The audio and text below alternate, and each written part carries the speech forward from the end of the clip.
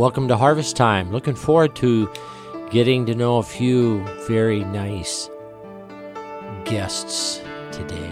We introduce them in just a minute. Actually, the last few weeks we've been talking about evangelism and getting our hearts prepared for our summit meetings, and these folks happen to be in that line of ministry. We'll talk about that in just a second. But before we do, I want to thank many of you that helped us this week with our summit meetings. By the time this is aired, those meetings will have been over. As we've said before, our summit meetings, normally we have 5 days of meetings. This year, we had 1 day of meetings on Sunday and then 4 days of activities, all of them designed around giving the gospel. I'm so thankful for many that responded and opened their heart to the truth. We've got good news in a very bad world, and I'm so thankful for Jesus Christ and what He's done for us. And on that note, going into the weekend, this coming Sunday is our anniversary Sunday. Harvest has been doing this now for 41 years, and we have a chance to stop and pause and celebrate, and a call to celebrate. And the book of Psalms is a great book to get to when we talk about pausing and being grateful and thankful for God's work. It's interesting how often it is that God and how He treated His children was always with faithfulness, and how often God's children treated God in an unfaithful way. And I pray that our church would stay to being faithful to His Word. And that'll be celebrating Sunday morning after all the ABFs and Sunday schools and children's ministries and nursery, all of that at 9:30. 10:30, our worship service, special music. And I would encourage you to come if for no other reason. We've got about a 10-minute video and a look back on the history and giving God glory for what He's done over the years here in Guam. I think you'll enjoy it, be motivational. And then this Sunday night as well, we have no family Bible hour, but actually it starts at 3:30 at Pedro Santos Park down in PD. We're able to rent that park out. That particular village has done a great job at that little piece of property along the beach line. And we'll have an opportunity to have a great meal together, what we call a potluck in the States. It happens to be the same here. And we'll have what we call a baptismal service. We've probably got about a dozen people that need to be baptized scripturally. We'll have a time together with that. And then a replay of the cornhole tournament with all the couples at it, and I want to encourage you to be there. Plus, I think a futsal tournament as well. It'd be a great time as a church body. Make sure and be there at 3:30 on Sunday. Of course, this is a 3-day weekend, so it'll give you a chance to recover, enjoy Monday, and next week is just as loaded with lots of activities, including our gathering on Wednesday night, marriage class, parenting class, Korean Bible study, lots of great events, and then a men's Bible study every day. We've said much about those, and a ladies' Bible study on Thursday. Thank you for participating. Bring a friend. We don't want you to miss it. And then this Saturday as well, we do have it seems to be like a monthly men's prayer breakfast now, and a car wash for the college. So take it all in. I know Chris will say more about it at the end of the broadcast. Thanks for being with us today. Well, we do have a privilege to have Aaron Coffey and his wife Stephanie. First of all, both of you, welcome to the mics here at KHMG. Thank you. Thanks. We're glad you all are here. Of course, this is a very short stay for you all. This is the third time you've been here. I have a long bio. I have all the goods on you guys. But, it's always nice to hear it straight out of the mouth. And so let me start with you, Aaron. First of all, this is the third time you've been here. Different venues, it seems to me, but this time speaking for our summit meeting as well as our Spirit Week. Give me, in a nutshell, and I want to get to your wife and get to the real important things like your children, but you met Stephanie what year and how did you end up meeting? Let's start there. Yeah, well, we ended up traveling with evangelist Steve Pettit together, and we were actually at college at the same place in South Carolina, but never met each other. And then I started traveling with Steve Pettit.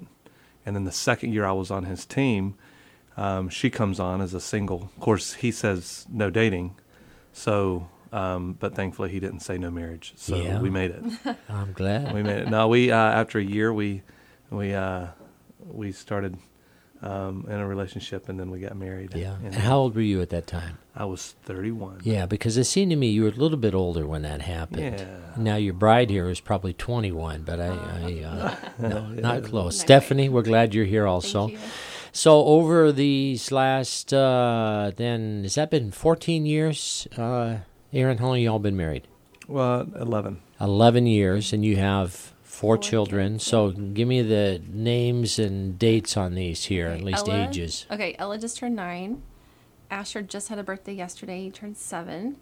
And we have Liam, who's 5, and Joby is 2. Now, where did the name Joby come from? His actual name is Job, and from the Bible, and we just call him Joby for short. Well, Yeah. I guess not shorter Well, we than named Joby, him but- Jobe because if we just named him Job in this day and age, he'd just get called Job his whole life. So, Yeah, so we put an E on the end of it, Joby. yeah. I remember Job, and then we just ended up calling him Joby, and it stuck, and we like it. So he's what's, Joby. What's Joby's middle name?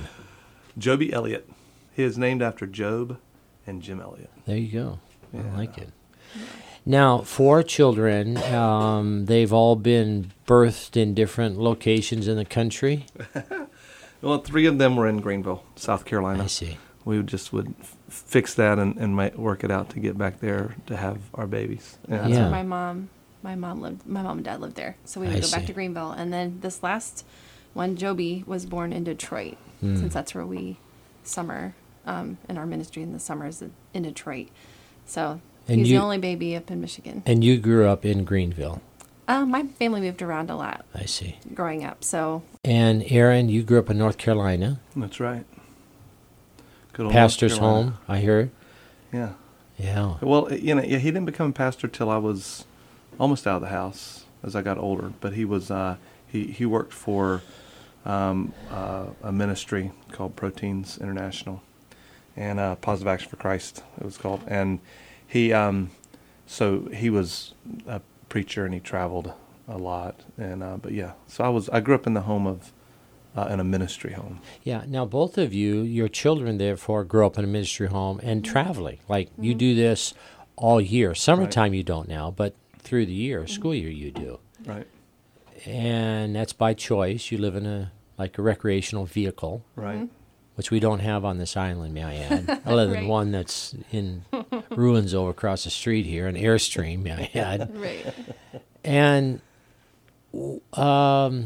Stephanie, what's the uniqueness to this? Obviously, the obvious is they don't have like schoolmates per se. Maybe Right. they do. You have other Yeah. people traveling with you. Talk about that. Well, we have some team members who travel with us. We have 4 singles and a married couple. Because we are moving around every week, obviously they're not in a traditional school setting. So I homeschool the kids. We have a trailer that has a back bedroom, so the kids have bunk beds. And that's all they've known their whole life. When they were born, they got taken to the trailer, and they've just grown up there their whole life. And so they don't know any different. I've never really heard them complain like, oh, I wish I could, it's just, they think it's cool that our house has wheels and we just pull it around wherever we want to go. And it's a blessing, because otherwise, if we did have a house, we wouldn't be with Aaron and be able to be a part of what God's called him to do. So I feel like our trailer enables us to be mobile with him and have a part in what he's doing. And Aaron, you grew up in a ministry home. Your children growing up in a ministry home. What do you want to do for them that maybe you didn't get? Or maybe you did get and say, I want them to have this too. Yeah, I mean, when you grow up, you really don't think that much about it. I think my parents did a great job of helping me of just laying it out, that this was what God had called them to do. And I think they had joy in it. It wasn't like my dad enjoyed what God called him to do. And so I want my kids to see me enjoy it. And I want them to see that it's a privilege to, no matter what it looks like, it's a privilege to be in the service of the King of Kings and the Lord of Lords. And all Christians are called to ministry. That's not just people who are vocationally full-time doing it. All Christians are called to serve the Lord with all their hearts for all their lives. But it's a special privilege to do what we do. And I want my kids to know that. I want them to see it. I want to involve them in it. I want them to have a big picture view of the church and love the church. And so anyway, I think it's a great privilege for us to do this. And I hope that I can always keep that in front of my kids, that this is really a real blessing that we get to do this. What do you think are the pressures, and you mentioned about everybody's, as Christians are in work, which I do believe 2 Corinthians says we have this ministry of reconciliation. Everybody's in the ministry, but not everybody has and gets paid for full-time work, is what you're talking about. Right. What do you think are the pressures on people that are doing full-time work, maybe on them more so than others that would have a regular day-to-day work providing their funds, but they're Christians, they want to do ministry, reaching others to Christ. But you do this from church to church to church, week after week after week for the school year. What are pressures on those type of people that are doing this full-time as their work? Well, I mean, I think there's lots of pressures. Just making sure that you keep the main thing as you're living your life. I mean, I don't know. I feel like I'm so privileged, and it is pressure, and it's hard. I'm just so thankful that we get to do it. I sometimes, pinch myself. I can't believe that we get to do what we do. So, I mean, there's pressures, but I don't know. I think God's been so kind to let us do it. What do you think are the pressures? Well, I think from a woman's perspective, a wife's perspective, for my children to be a certain way, or that people have expectations because we are the evangelists, that we should somehow have like a higher level of perfection or something when it comes to our children. And so I'm always having to remind myself that we're normal just like everybody else. Our marriage is normal. We're both in process of changing to be more like Christ, and so are our kids, just like everybody else's. And to not have unrealistic expectations of myself, and that my kids are going to sin in front of people and they're going to make me look bad because, they're not perfect, and neither am I. So I think when it comes to parenting in front of people in a ministry setting, it is sometimes challenging not to be fearful and be too hard on my kids, or be fearful and not be hard enough, and knowing the balance of what to do at the right time. Yeah. And so Yeah. that's something I'm still working on. But Yeah, and I appreciate you mentioning that. Certainly the level of expectation that we have for ourselves sometimes is probably unrealistic. Certainly people that look to others that are in full-time ministry think, oh, he must have arrived, so their expectations are certainly high. Yeah. And maybe that was the same case with Paul, who had a group of churches that he helped plant and start, and later couldn't meet their expectation. And often was saying, listen, as he said in 1 Thessalonians 2, I didn't give to you only the gospel, I gave you my own soul. And that's really what made the impact on that particular church. And I think what I'm hearing from both of you, and I think I know you well enough to know that's what you're wanting to do, to invest your life in the life of your children and your team, and then ultimately, and your preaching, as folks here have had a chance to hear you preach, and you're being candid and transparent about the struggles that you have and challenging others to do the same. Last week I had an evangelist on the broadcast, and for you all, being in evangelism, what do you see to be the needs of churches as you come into churches, generalizing this, that you try and always meet as you go into churches week by week? And I'd like for you to answer that as well, Stephanie, in relationship to ladies that you have a chance to minister to. I think I'm really encouraged with churches that we've been in of late. I feel like we've just been in some great churches who are just doing a great job. I want to encourage them, though, especially in the area of evangelism, specifically. A church who isn't reaching people, is not a healthy church. They can have great preaching, and but if they're inward focused and they're not looking outside and seeing the people around them that are lost and without Christ, then there's a lack of spiritual health there.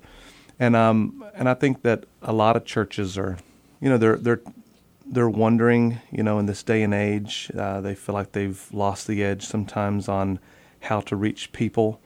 But I really want to challenge people that I'm with and see in churches and pastors, I think, are really in agreement with me that there really has got to be the developing of relationships with people along the way for the sake of the gospel, and and constantly being in tune to the people who we are surrounded with.